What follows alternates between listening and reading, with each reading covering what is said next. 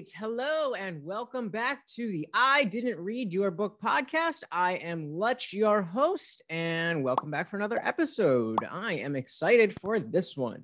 Today, we are going to be talking with Darshaun McAway about his book, Girlfriend versus Wife Duties. The cover seems like it has a little bit of a tongue-in-cheek I told you so kind of feel, being written by a man and having the lipstick and just very simplistic, and then just this versus that. I based on previous episodes, I'm gonna guess that that's not at all what the book is, but that's the first thing I see when I look at it. So let's dive right into reading the back of the book. Girlfriend versus Wife Duties.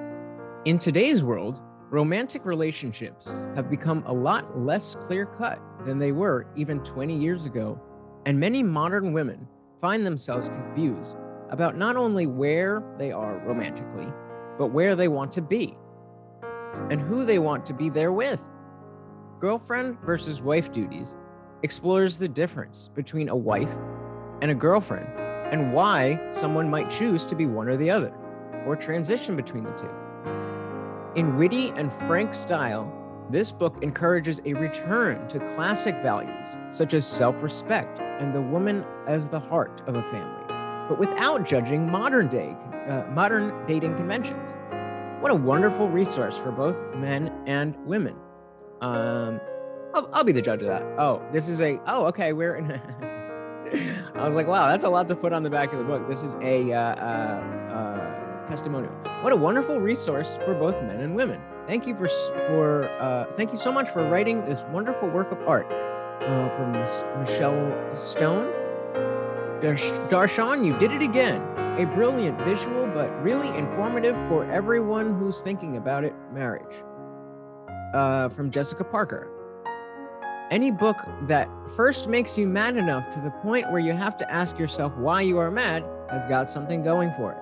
Darshaun McAway holds no punches when he addresses the reasons why women move in or out of girlfriend or wife roles in relationships, and gives you a clear-cut understanding, if you read with an open mind, of what to do to get in the position you want to be in.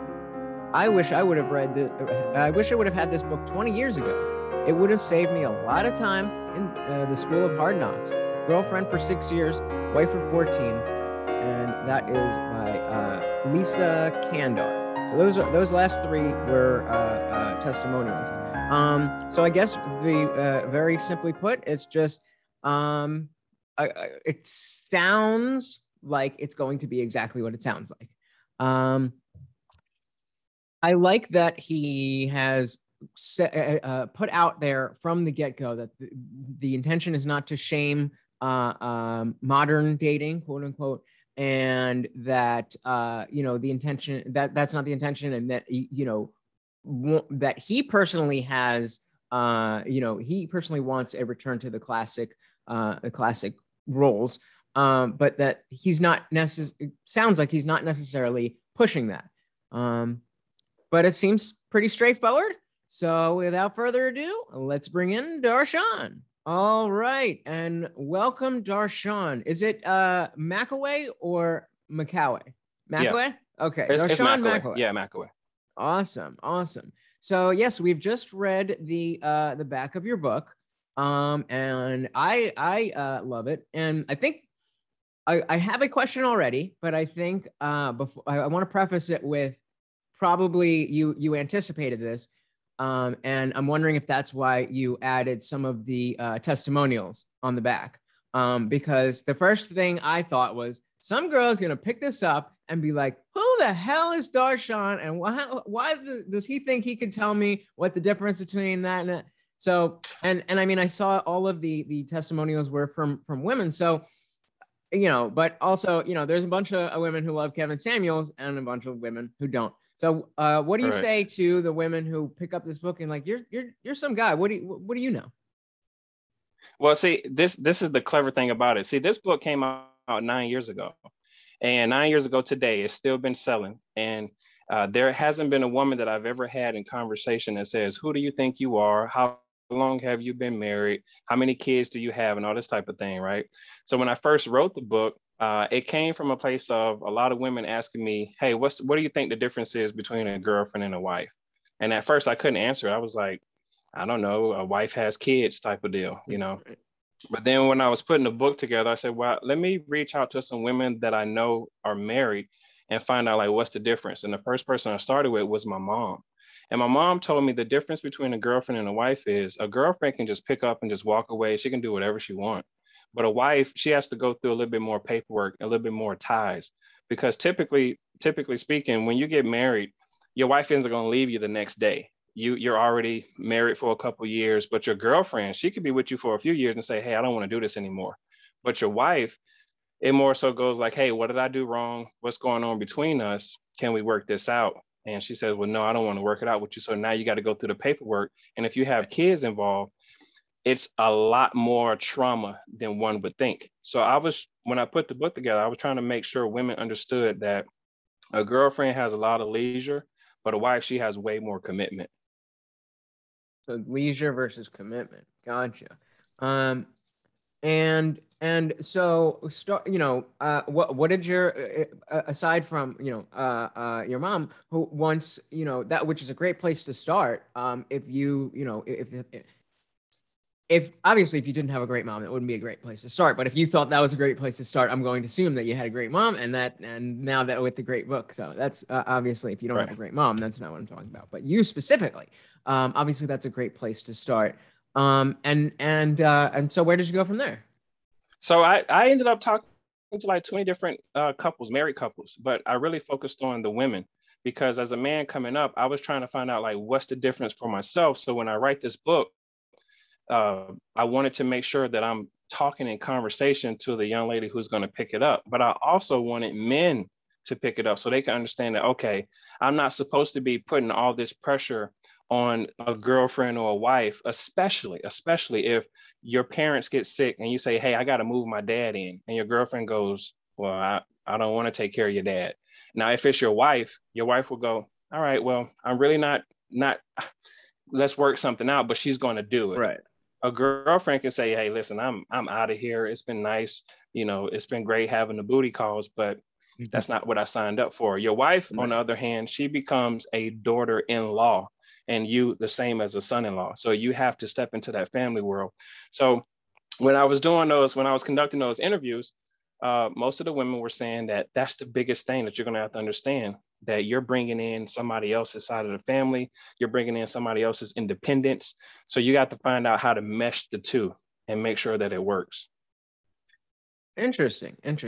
So you said people were often asking you the difference. So nobody's ever asked me what the difference between a girlfriend and a wife is. So what have you been doing before the book?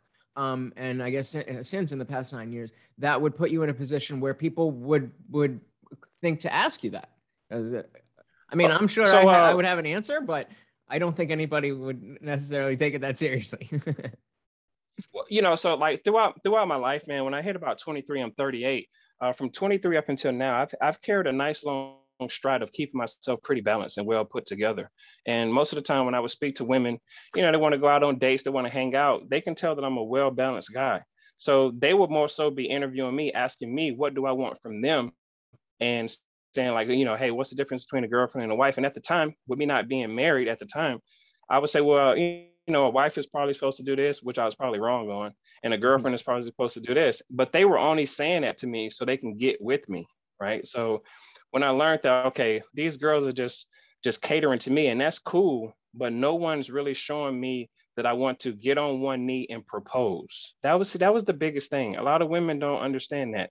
What are you doing to make a guy wanting to say, hey, listen, I'm gonna put this thing together, I'm gonna get on one knee, and I'm gonna propose to you, and show the world that out of all of the women in the world, and all the places I can go, I chose to be with you.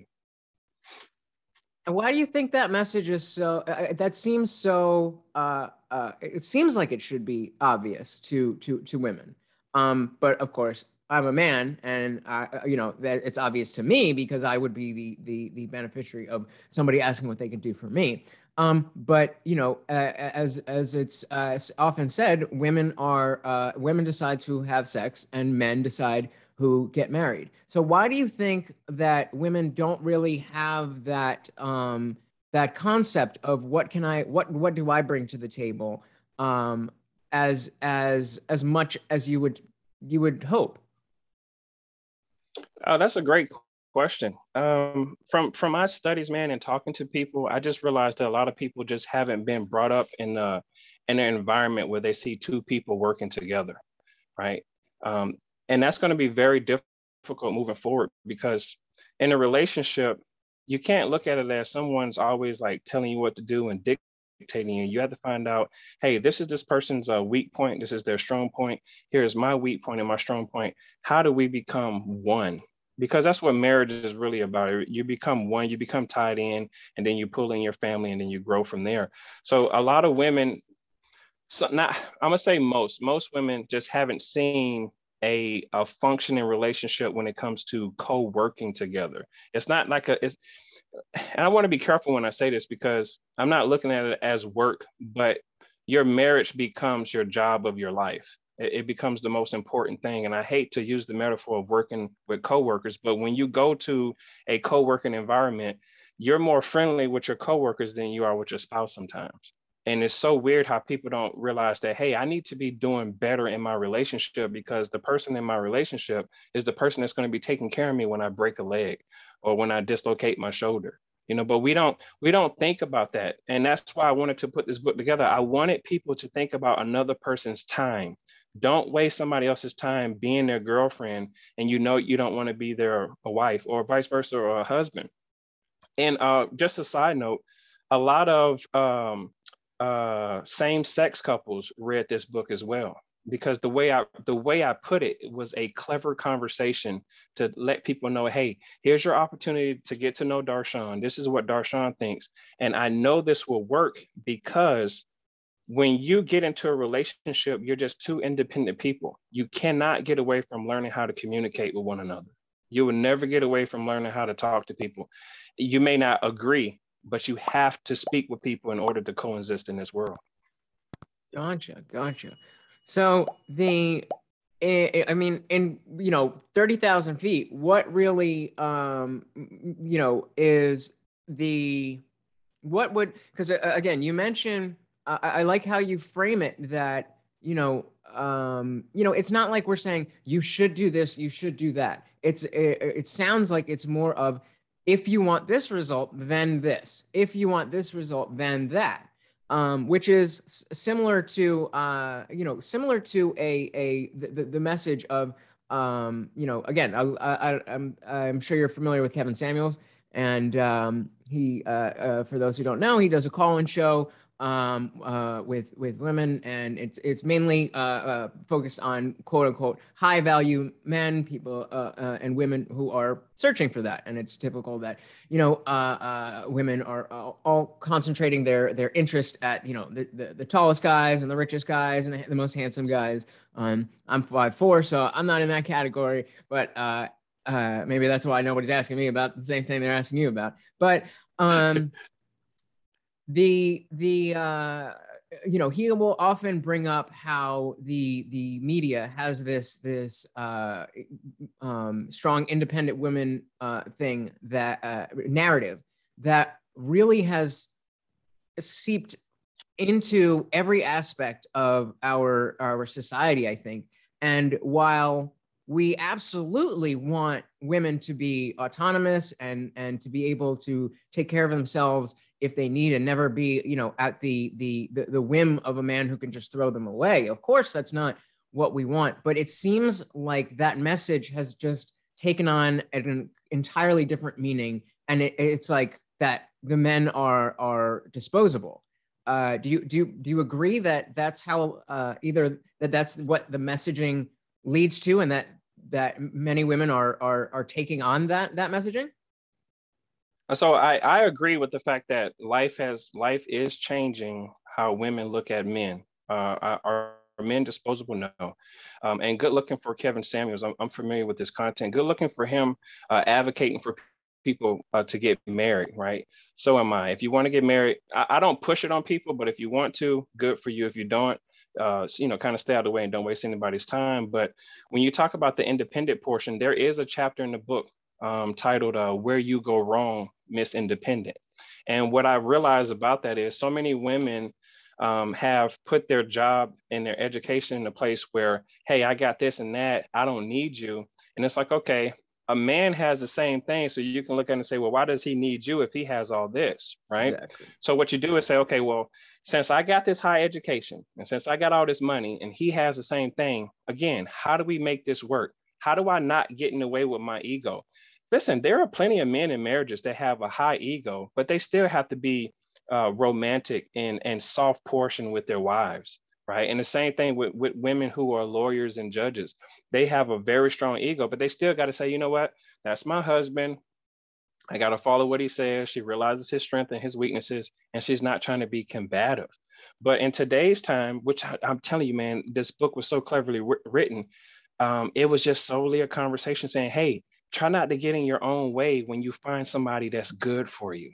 You see what I'm saying? And I have a little thing against hypergamy because if you go in leaning financially, in a relationship, let me tell you what's going to happen. And this is throughout time. What you're going to find is, let's say you get married to your significant other, and a month from now, that person loses their limbs. Then how much money, how much of that hypergamy, all that money, that status, how much does it mean to you now? When you now have to go to work because he's out of a job. Okay, yes, you got some insurance, you're going to pay the medical bills, but he can no longer work. It's just impossible. So what do you do? So I try to make sure people focus on people and not how much money that person is making.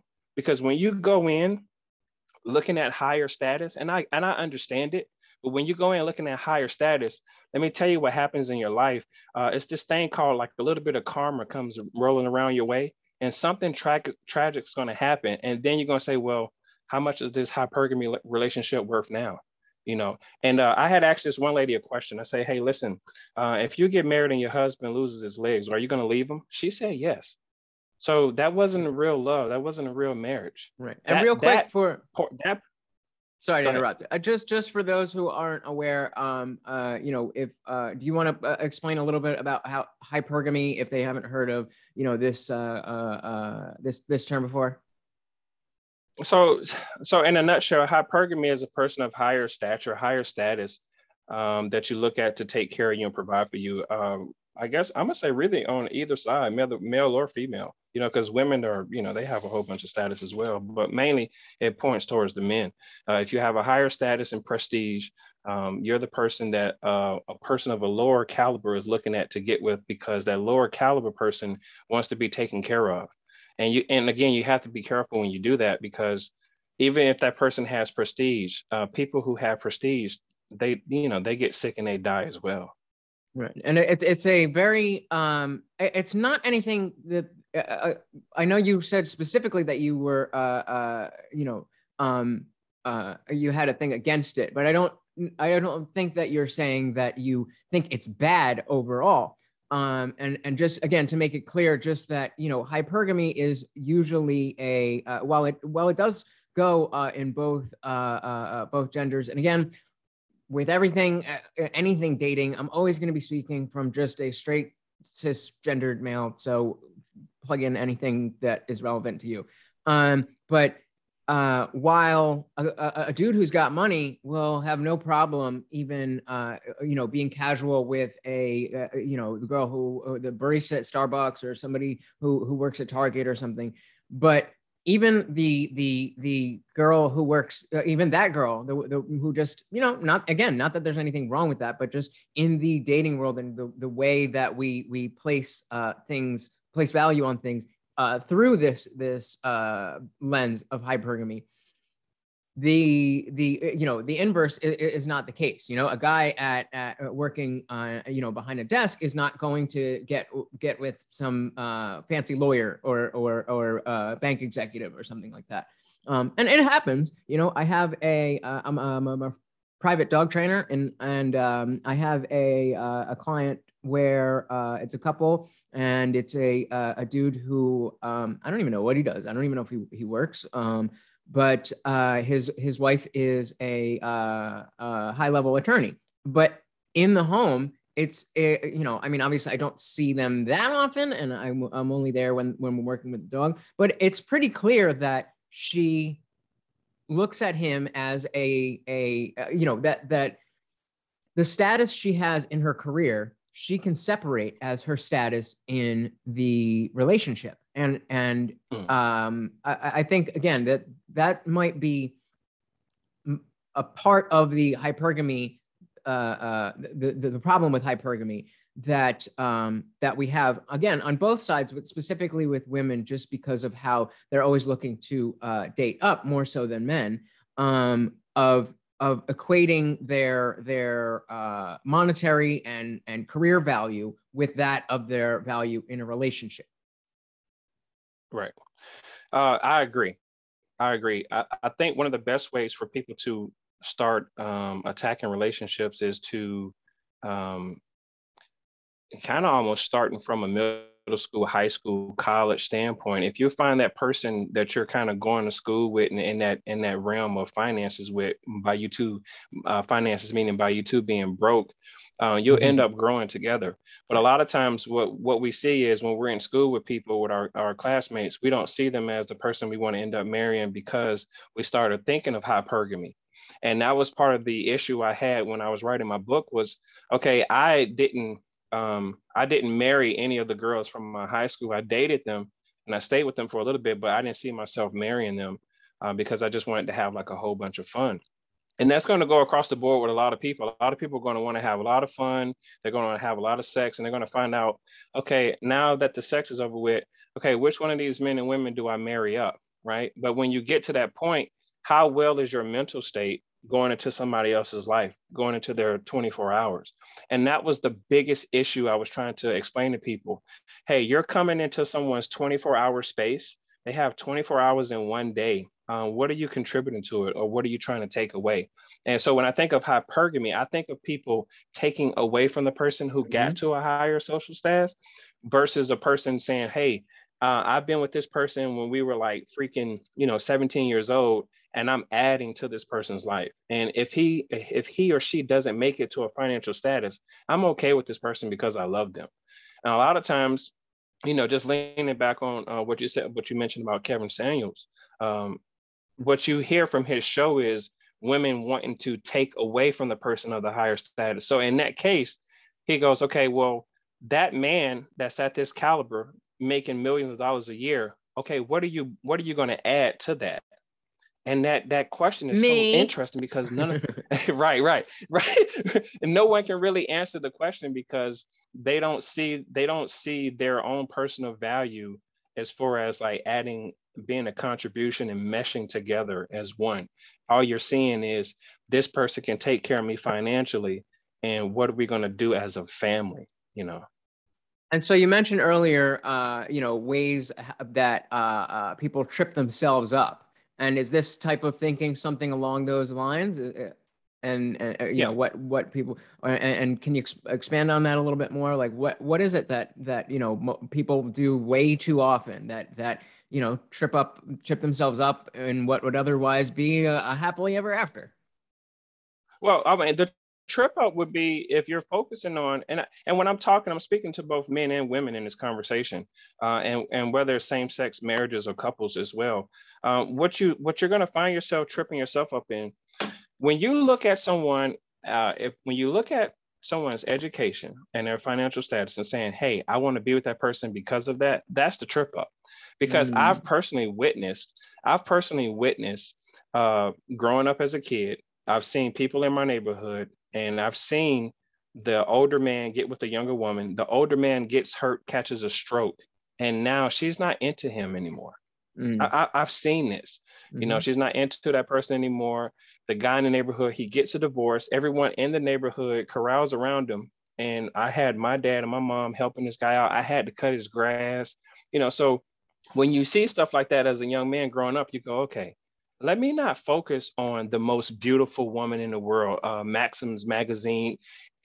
It's good to have. Aspire for it if you want to. Yeah. I'm just telling you, people who we see at that higher status, things happen to them and they fall hard. So I'm not Mm. saying don't go for it. I'm saying don't trick yourself so much as to focus on that one person and that's all you see. Because a lot of times, the man and the woman that's around you, when you're co-working space at your local grocery store, that's probably the best person for you. And I think, correct me if I'm wrong, but I think you would agree that you're not saying that a person of higher status is you should stay away from.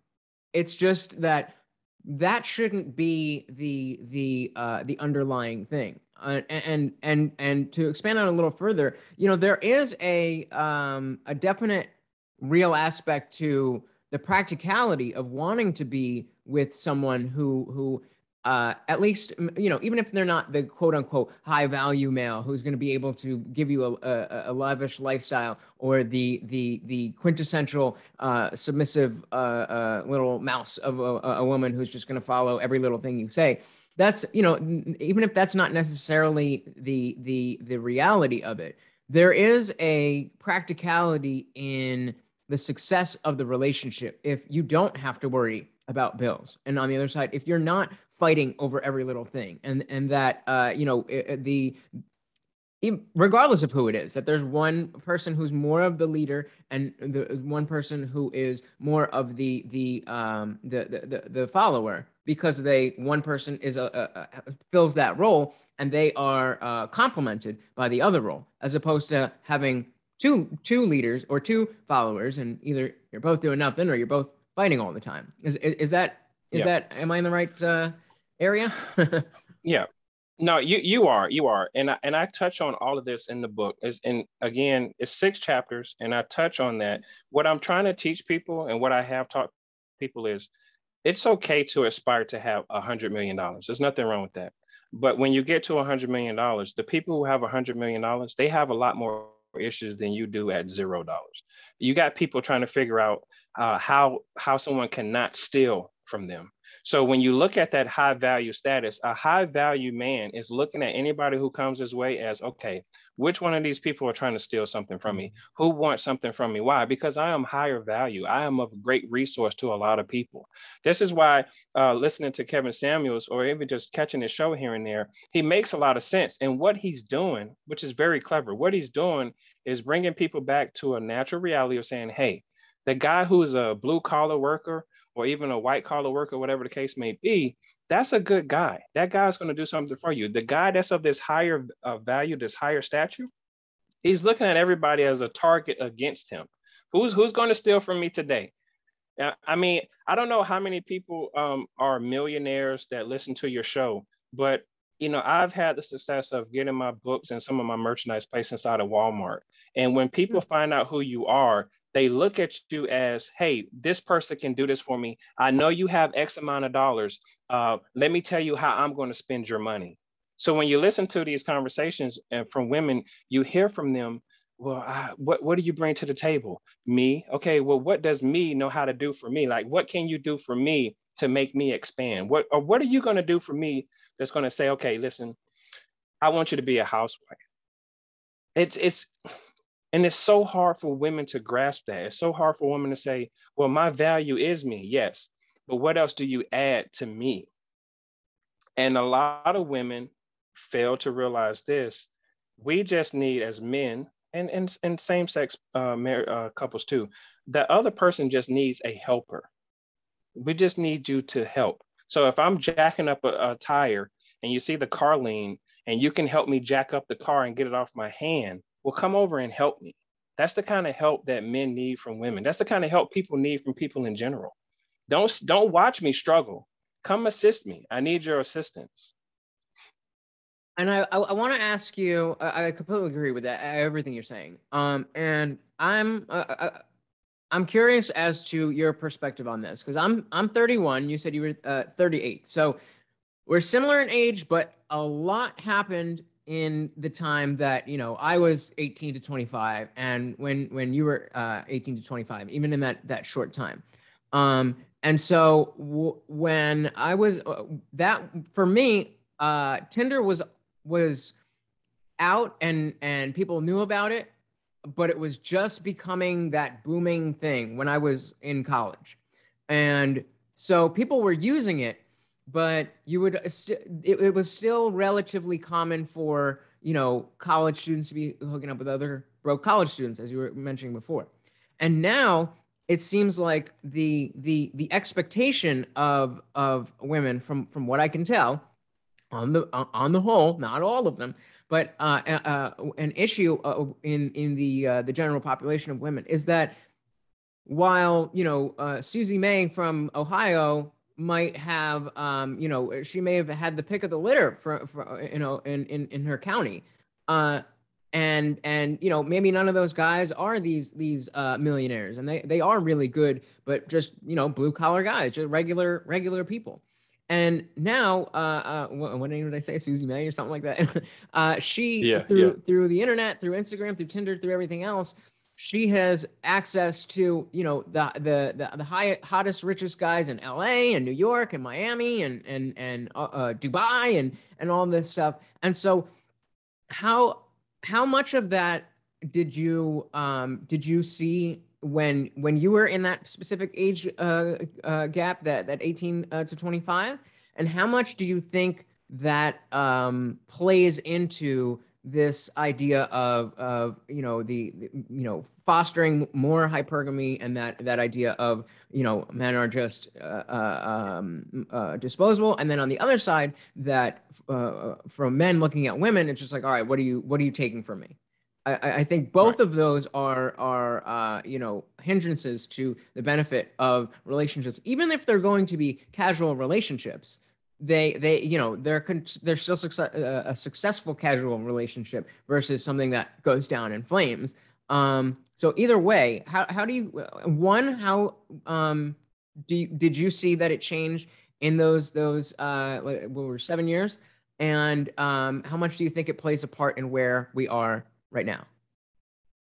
So when I was coming up during that time, in that gap that you mentioned, between our ages, in that time frame, I saw a lot of it happening because I grew up in Florida. I grew up in West Palm Beach, Florida. So I would frequent, excuse me, uh, Fort Lauderdale, Miami. So I saw a lot of the hypergamy, if you will, and I ended up dating and kind of being with some of the people who are in the adult industry, and me not knowing who they were, and just seeing a different lifestyle and understanding as a man, okay, I'm looking at this younger woman and she likes this caliber of a guy. So what am I going to do to become that caliber of a guy when I reach his age? So I grew up with that under my belt, looking at other men getting with younger girls, and the younger girls were with the guys who dressed nice, was in a Lamborghini, was in a Bentley, going to the five-star hotels. And I'm like, okay, so that's what women want. All right, let me become that guy, right?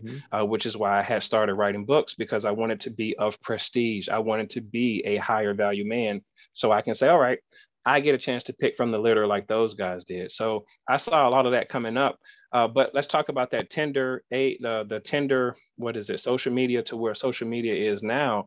The only thing that's changed is that more people run to the internet to have hookups, versus when I was coming up, the whole idea was to go out to clubs, was to go out to the grocery stores. What they do, the let out, if you're at a club, you don't go to the club, but you go to the parking lot when everybody's coming out.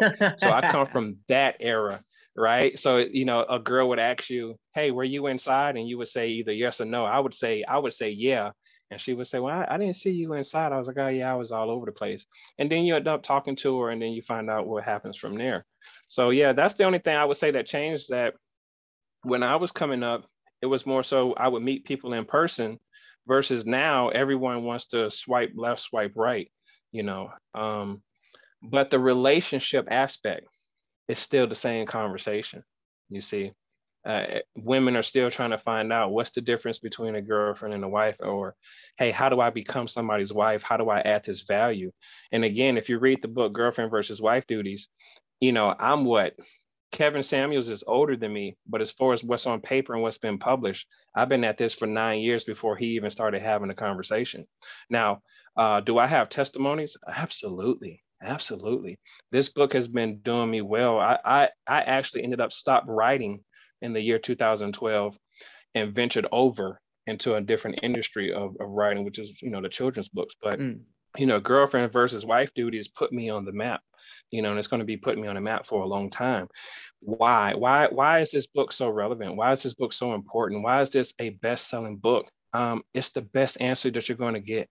If you want to find out, especially if you want to find out from a man, what do you think the difference between a girlfriend and a wife is, especially if your goal is to get with the man to be married, then yeah, you might want to find out what this book is about. I give you an answer in each chapter. The very first chapter, I break down what's the difference, what separates a girlfriend from a wife. That's the first thing I do, because I wanted people to open it up, read the first chapter, shut. Okay, I know exactly who I am now. That's the type of writing material I write. I write to give you an answer. Gotcha. So it's and that's the type of thing I think that people, both men and women, need a little bit more of a direct response to their questions.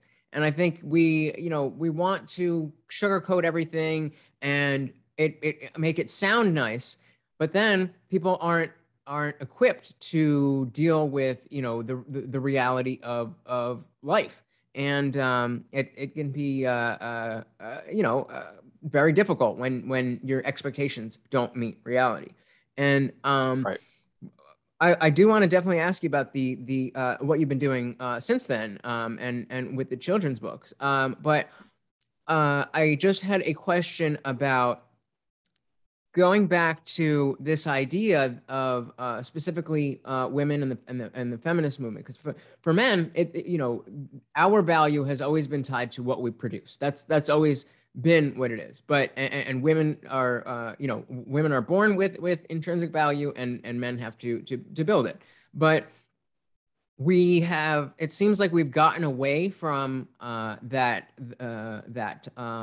mentality, and that the same way that that we're all equal, that the way that we look at men is the way that we look at women. And I think, while it's good that women are in a place where they're not they don't have to be dependent on a man, then that shouldn't be what replaces their desire to be in a relationship. They should have a desire, and again, generally speaking, if you do desire that, you should desire it based on things outside of what brings your intrinsic value, which would be those things that you've done in your own life, whether it's getting a degree in this or working this job. Those are things that should fulfill you. But your job, again, bring back to what do you bring to me? That doesn't really help me, especially if I am someone who already is successful and I'm going to be taking care of you. Then I don't really care what your bank account looks like, because that's not what Right. that doesn't come into play. And I fear that that message is lost, and that people conflate too much. Again, as I was just saying, with women conflating their own career success, and then men conflating their success with, I guess, not having to maybe put in the work and just be like, oh, I can, you're replaceable. I can, there's a million of you. That type of mentality, instead of trying to build something deeper. Yeah. So the question is, so what's the question? What's the question? I'm just, I guess is feminist is the feminist movement working? Is that what the question is? Well, no, because I would never ask that, because I would already say hell no. But I guess the question is, where or how can women specifically, but again, both, get a better understanding of how to separate what is intrinsic to them and what should be valued to them, versus what is valued to somebody else. And while, again, because I say specifically women, because as men, what we value is also, the stuff that tends to bring us that money and success and status. And that tends to be what women are interested in, but it's not always the other way around. And so how can women specifically separate what is intrinsically valuable to them to what is valuable externally to a man that they, or, whoever, that they could offer? Gotcha. Okay, so here I gotta ramble a little bit. Sorry. No, it's fine. This is perfect. And a lot of people will agree with this. You're going to have to take time, and whatever person that you're interested in, that you're trying to have that intrinsic value or just bring value to, you're going to have to talk to that person to find out who they are. Again, this is what goes back to the conversation of having communication. You're not going to be able to get away from it, because in order for someone to tell you, hey, what do you bring to the table? You have to be around that person enough to know what you can bring to the table. What is it that they're lacking? Because if I ask you, hey, what do you bring to the table? And you go, well, what is it that you need? And I tell you, and you go, well, I don't have those things. Well, the next person behind you is going to have those things coming up to the table. So when you're talking to a person that you're trying to get be in a relationship with, okay, what do they need? What's extra? What can you provide that's extra into their lives? Because again, if you start, and what's funny, or maybe more so ironic, it's amazing how most men, when they talk to women, they don't throw their education or finances in their face necessarily. Like, I got this and I do that. It's like, when you ask me what I do, I tell you. But with women, they come in head first, right? They go, hey, this is what I got, da, da, da. And it's like, what can you do for me? And he's like, what? Wait, okay, you're not having a conversation with me. So this is where the courtship happens. This is where the dating happens. This is where you get to the point where you're somebody's friend to find out, hey, what does my friend need? And I love my friend so much, I want to propose to my friend, or I want my friend to take my hand in marriage. So that's where that value comes into place. You won't know what you can add to someone's life unless you're around them enough to see what they're lacking. And to punctuate that, I think the most important thing of what you just said is simply asking that and being aware of the fact that you should be concerned with what do they need, and not just what can I get. And again, we're not just talking about women. We the quote unquote high value man is in a position where if he decides he doesn't have to worry about the romantics of it, and if he just wants to play the field, then he can have that and not worry about that. And while again, as you mentioned directly on the back of your book, that there's nothing wrong with if women want to do that as well. It seems like society is pushing the idea that women want that more than they really do, or at least for a longer period than they really do. And no shame on anybody, any girls, you all go through your whole phase, do your thing, have fun. But at the end of the day, most of you are going to end up wanting to be married. And there doesn't seem to be any process of as you put it, that transition from one role to another. I think that's what I wrote down. Yeah. And so I think that, again, to punctuate it, just understanding that even if you do have all of those things, it's the man who's going to be impressive by having a great job and great money. But we know not to lead with that, because then that's all you're going to see out of us. And we don't want that to be our selling point. And, discovery over disclosure. We want you to like us and then find out that we've got money, because then we know that you really like us. I say we, not like I'm a millionaire or anything like that, but just speaking generally. So I think on both sides, regardless of your persuasion or preferences or whatever, it's very easy to identify what you want and what you don't want. And it may come through some trial and error, but it's not that difficult to determine. What is more difficult, I think, is to figure out how to get that information from somebody else, especially somebody new. And you use the word friend, and I'm I'm curious if I'm curious about that because as somebody who, you know, has been friend zoned just maybe one too many times, I am, you know, curious as to where is the line between being too friendly in the sense where you're not going to be looked at as you know, someone in that sexual realm, and you know, being too overtly sexual where that it's clear that that's just all you're interested in. You know, to just speak from my own personal experience, I'm for right now, I'm not really dating. I haven't really been dating for a while. I was in a short relationship near the beginning of the lockdown, and that was just kind of a mess. That was just, you know, we were all out of our minds, and I'd like to forget about that. But I had been single for a number of years before that, and you know, I had a couple of girls here and there, but I hadn't had a serious relationship since I was back in college. I think there might have been one other, but yeah, but you know, and I always wanted it. I always wanted that serious relationship. I'm 31. I thought I'd have a wife and kids by now. And but again, all of the things that we're talking about with the hypergamy and all of that has really colored, you know, how my perspective on this has changed.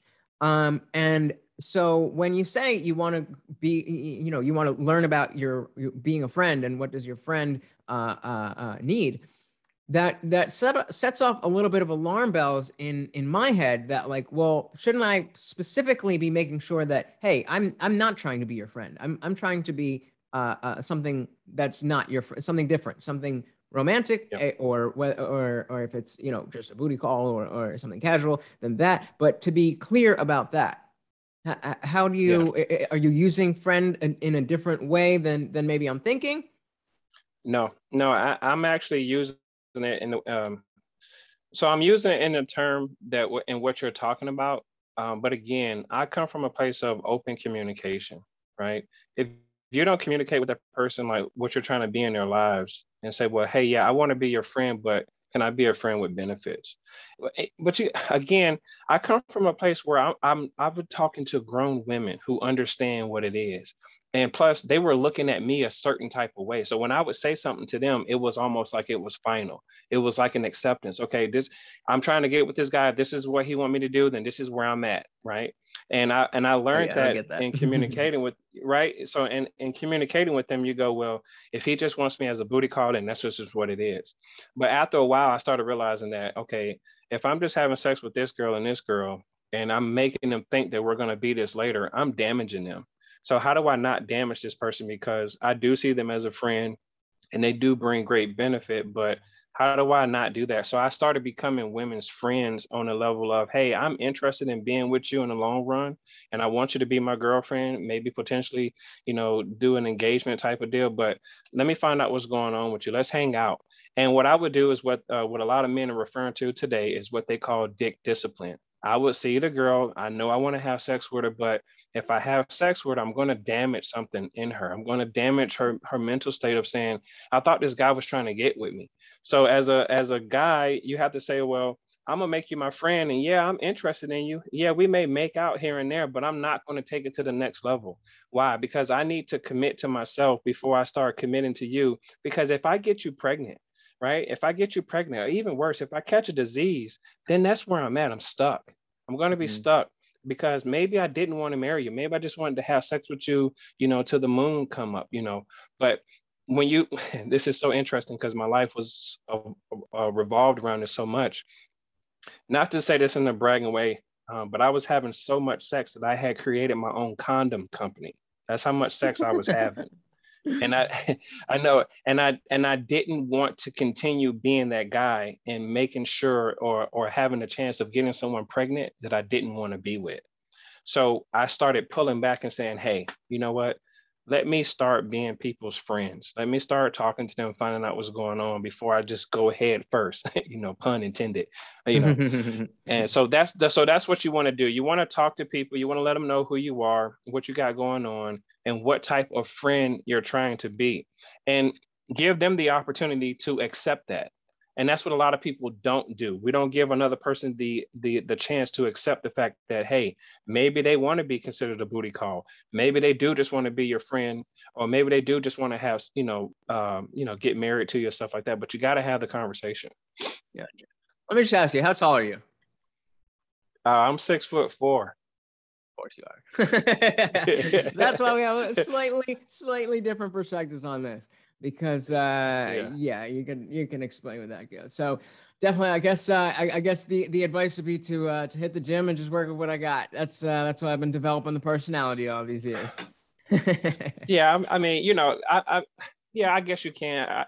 But here's one thing I'll tell you, man, because you seem like a very competent communicator. On whatever level a spectrum that you're talking to people, what you're going to find the most, what people are going to gravitate to you the most is your conversation. Can this person make me laugh here and there? Can I hold a conversation about this person? Can I talk about politics? Can I talk about religion? That's the thing that's going to pull you in, because at some point, sex is going to fade out. At some point, don't know what point it is, but at some point, sex is going to fade. Or how about this? How about you're so busy that you're not able to have sex, but you're still with your significant other? Life is gonna do things for you guys that you can't even imagine. And you're going to think that I'm just going to do this every day. I'm going to do that. And you're like, nah, I'm tired today. I don't want to do nothing. I got a migraine headache or something like that. So just keep that conversation going. Keep on trying to make yourself better. And here's one thing I want to say to people too about this book. When you have two people who are trying to be the best version of themselves, they don't have time to cheat. They don't have time to do you wrong. All you're trying to do is become one to make each other better. And that's the sole message I was trying to get across to men and women. When you're absolutely working on yourself, the other person can't help but see that and follow suit. Very wise. Very wise. Very wise. So I'm just sitting on that, and very, very wise. I did want to ask you about, because you said you wrote this book 9 years ago. So and then you transferred into doing children's books. So what made you do that, and what have you been writing about, and what's that been like? So 2012, right? My wife, her name is Stephanie, and we were living in Florida. Name. We were being okay. Good deal. Good deal. Stephanies are good women. They're good women. We were being beach bums, and I realized that she was the woman who I had made my friend, right? And we had open communication. And I had a conversation with her one day. I say, "Hey, do you want to get married?" She said, "Yeah." So how many kids do you want? She said, "Well, as many as my body, would allow." So I said, "All right." So she asked me the same thing, and I said, "Yeah, I want to get married. I want to have about 2 kids." So from that conversation, I said, "You know what, Stephanie's the one, but I got to make sure it's the right time to make this proposal." So I ended up waiting maybe a year and a half before we actually became like boyfriend and girlfriend, and then like another 6 months, I had got engaged to her. And what made me get into the children's book was when she had got pregnant and I seen our daughter come out, the inspiration to be a kid again, it hit me. I realized I was so busy trying to be an adult. I'm so busy trying to be self-help guy, so busy trying to be with this woman and, trying to show my peers that I'm better than them. And I said, I missed out on all this fun. So when I see the baby come out, I go, oh, I know what to do. I know what to write about. I found my inspiration. I found my happiness. I found my true happiness. So I ended up writing a 10-book children's series the night my daughter was born. I jotted it down. I had the idea for it. And when she was about 6 to 7 months old, I moved from Florida to Arkansas in like the year 2015, going into 2016. And I had approached Walmart and said, "Hey, I got this children's book series that I wrote. How do I get this book in here?" They gave me a deal, and I've been doing business with Walmart for the past 6 years.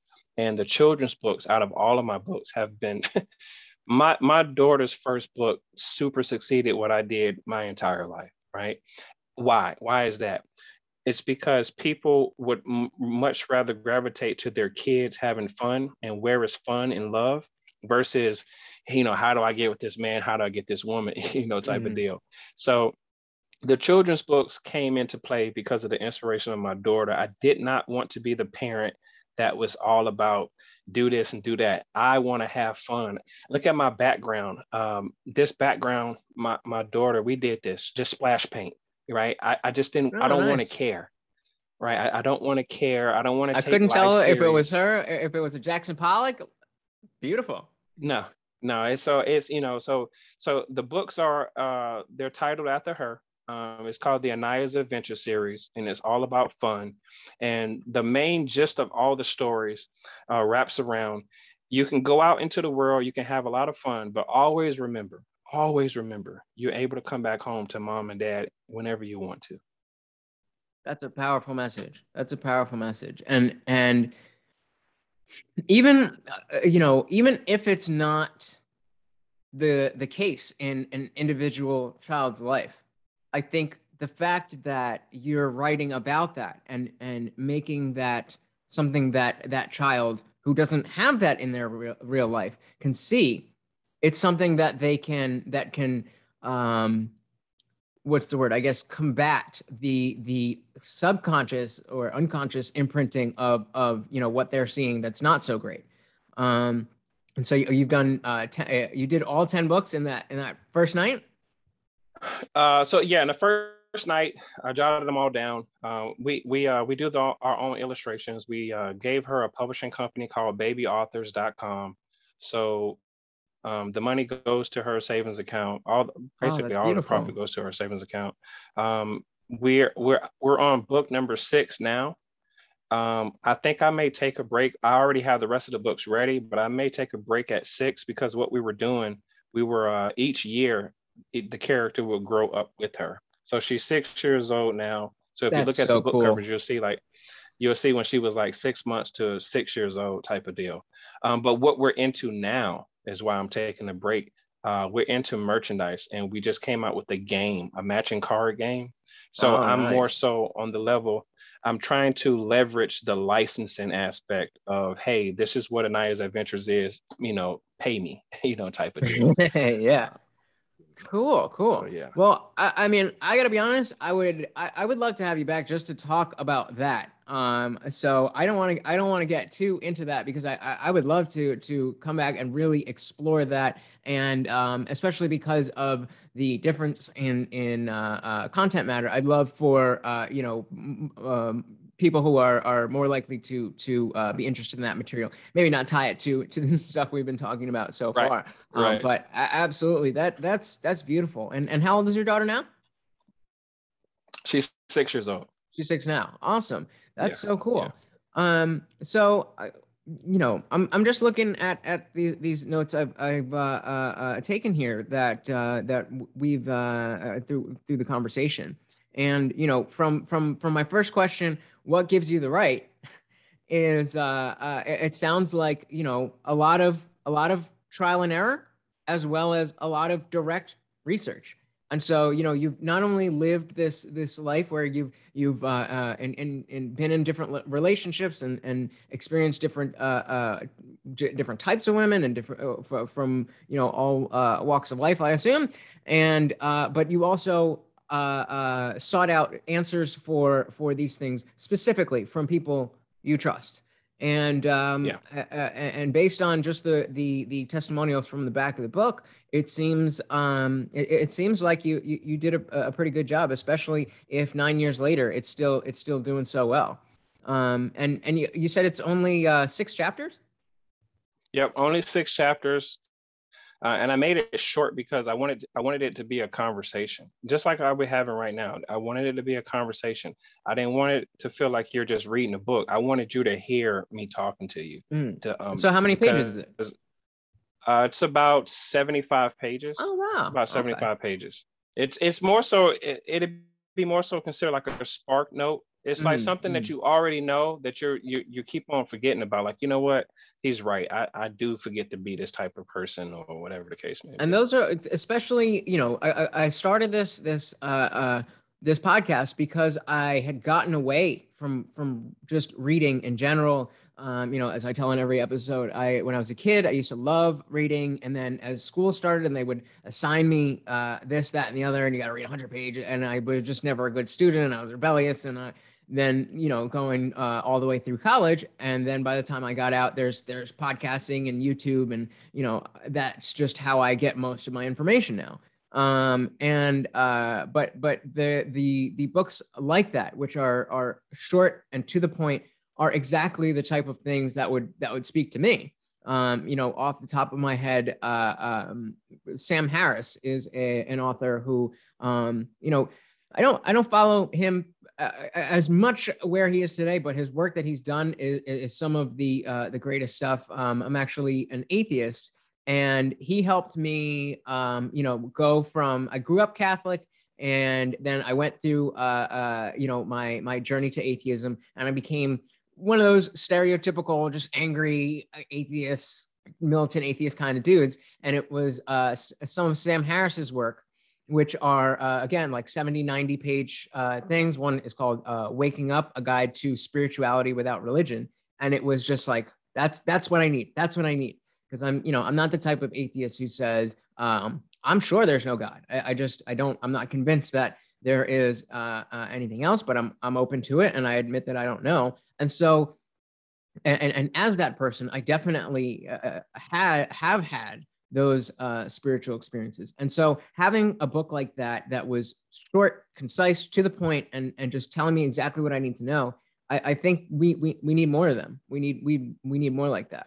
It's not just children's books that need to be short. Adults don't have, especially in this day and age, we just don't have the attention span anymore. Right. Awesome. Yep. Well, I mean, yeah, we've been going for about an hour, and like I said, I would love to dive into the whole children's book thing in an entirely other discussion.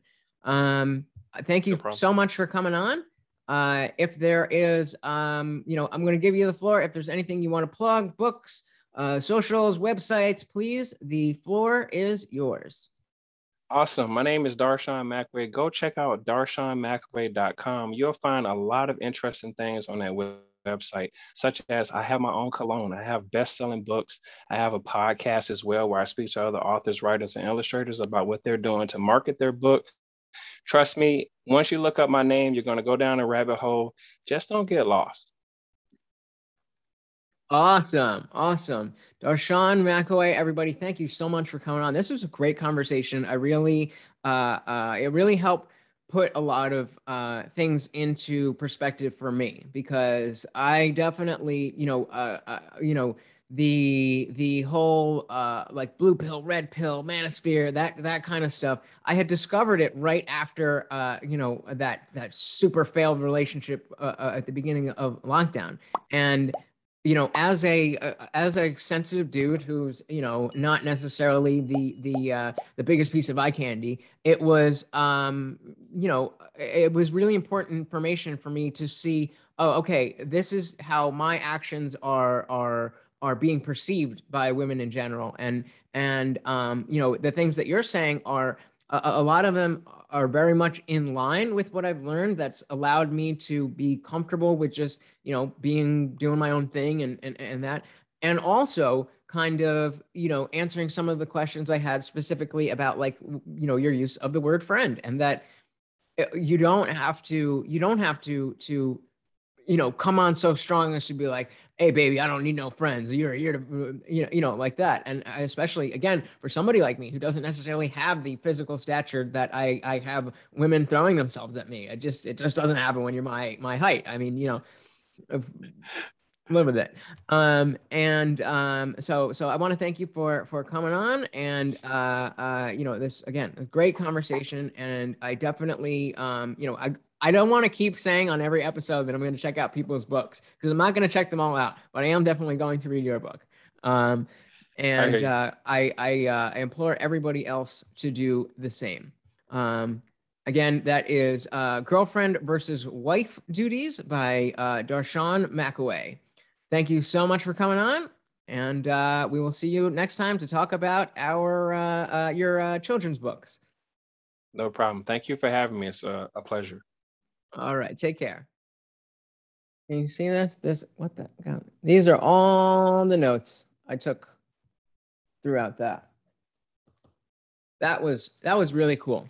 Once again, the mentality that I had going in was not correct. I thought it was going to be a very cheeky, not arrogant, but contentious conversation where I thought, I might, even having the views that I have, I might have to be like, hey, wait a minute, let's be fair to women and let's be fair to the men who this, that, or the other. And it was the complete opposite. That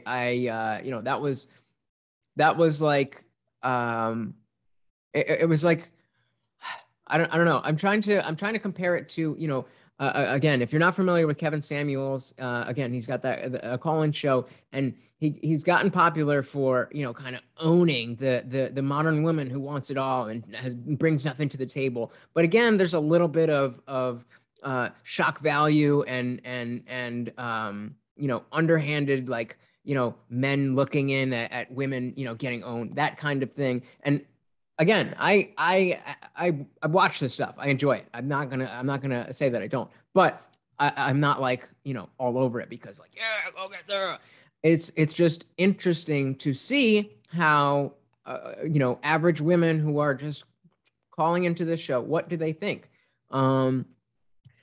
And while, that show has made its name being that contentious thing, and having that type of feel, Darshaun definitely would, if he had the same type of show, I think women would like it even more than Kevin Samuels, because he's got a much more approachable way about his message and just in general about himself. It's very clear that he's not trying to push anything on anybody. He's not trying to say that he's right and you're wrong. It's clear that he's genuinely trying to use his experiences to help the rest of us. And I definitely appreciate that. As I got into a little bit in the conversation, I've always been, what would be considered as the typical nice, sensitive guy that, you think of as a friend, but, oh, you're like a brother, and then also, again, being a short guy, whether you want to admit or not that has a big a factor to do with women. Fuck off. That it has a lot to do. If I was a foot taller, then I would have very different experiences. But it's up to me not to be salty about it. Like, that's just, the way that it is. And it's not women's fault for being attracted to tall, men. And just like there's nothing that I should be ashamed of for being attracted to, fit women who have curves and whatever. But all that being said, what it comes down to is, we're all just trying to find our way. We're all just trying to find that someone. And I think personally, I spent a little bit too much time and energy on that, especially considering I wasn't really spending that time with women as much. I do all right, but it's not. I'm not. I would say it's not something regular that happens in my life, and I haven't had a serious relationship since I was in college 10 years ago. But and I say it's not from it isn't from lack of trying. If I wanted to get into relationships, there are ways that I could have I made conscious decisions knowing that, okay, this is going to not this isn't going to go forward from here, or I was the one who would say, I'm just not interested. That was mostly the case because of what I saw in people, and I just, like, I see where this is going. This isn't either I'm not healthy when I wasn't, or you're not healthy, or and I just wasn't interested. I saw what bad relationships could be, And I was very clear that I would rather not be in a relationship than be in a bad relationship. And I don't know how common that is. I think a lot of people do understand that. And I think if you say that to the average person, they would agree. But I think people get lonely and people get comfortable in relationships, and they find themselves in, these long relationships that are toxic, but they're comfortable, or they jump from relationship to relationship just because they don't know how to be alone. And I think the biggest change for me was that, okay, as a short guy who's got a great personality and not too much money, then I have to play up that personality and have a little bit more money to offer. And physically, I definitely need to hit the gym. And I'm just really not interested in doing that right now. So if that means that I'm not getting too much female attention, then I'm okay with that, because it's not that I'm trying and being rejected. I'm just focusing on other things. And when I do decide that I want to change that up, and again, as Darshaun puts it in his book, transition from the bachelor to the boyfriend or the husband, then I can make those changes at that point. And there's no need for me to feel now that I'm failing at anything, because I'm not. I'm doing better than I have in so long.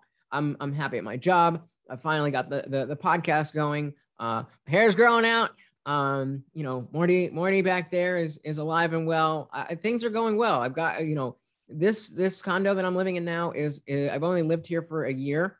Before that, I was living in some old a bedroom in some old lady's house that she was renting out, because the place I was living before that didn't like that I had Morty, and they kicked us out. And then I only had a couple weeks to find a place, and a bunch of places fell through. And so I ended up in this situation where, it was not the worst thing ever, but as a 30-year-old man, you don't want to have your life restricted to an old woman's bedroom. And then especially because of the circumstances with the lockdown and everything, I wasn't able to have guests and everything. And so I'm doing better than I have in so very long, but I have no girlfriend. I have no prospects, but I'm okay with that. And if that's where you are, then you can be okay with that too. And it doesn't have to be a permanent situation. You don't have to be somebody who says, okay, I'm giving up on this, I'm never doing it again. You can just live your life and let meeting people and developing yourself be part of the journey. I don't remember if Darshaun specifically said it on the recording or if he said it afterwards, but he mentioned something about respecting the time that we have on Earth. And if you spend that time alone but miserable, when you could be when you're going to be alone anyway, and you could be enjoying yourself, well, then what kind of choice is that?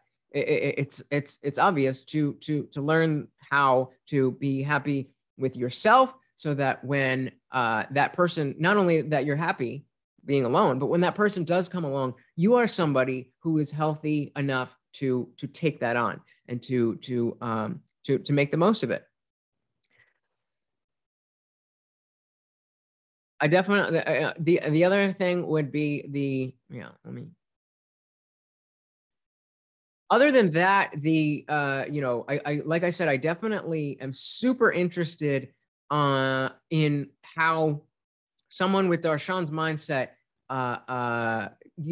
what that children's book, what kind of messages that would be, and how he is choosing what messages he's choosing to bestow upon children, and what way he's doing that. I would be very interested. I haven't read a kid's book since I was a kid. So I don't know what is in kids' books.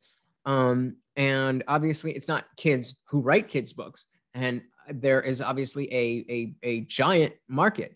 So there's just a lot I don't know about that. And sounds like he'd be a great person to talk to with already 10 books in the series. Walmart deal, they have a lot of books, but it's not a Barnes & Noble. So they don't take just anybody.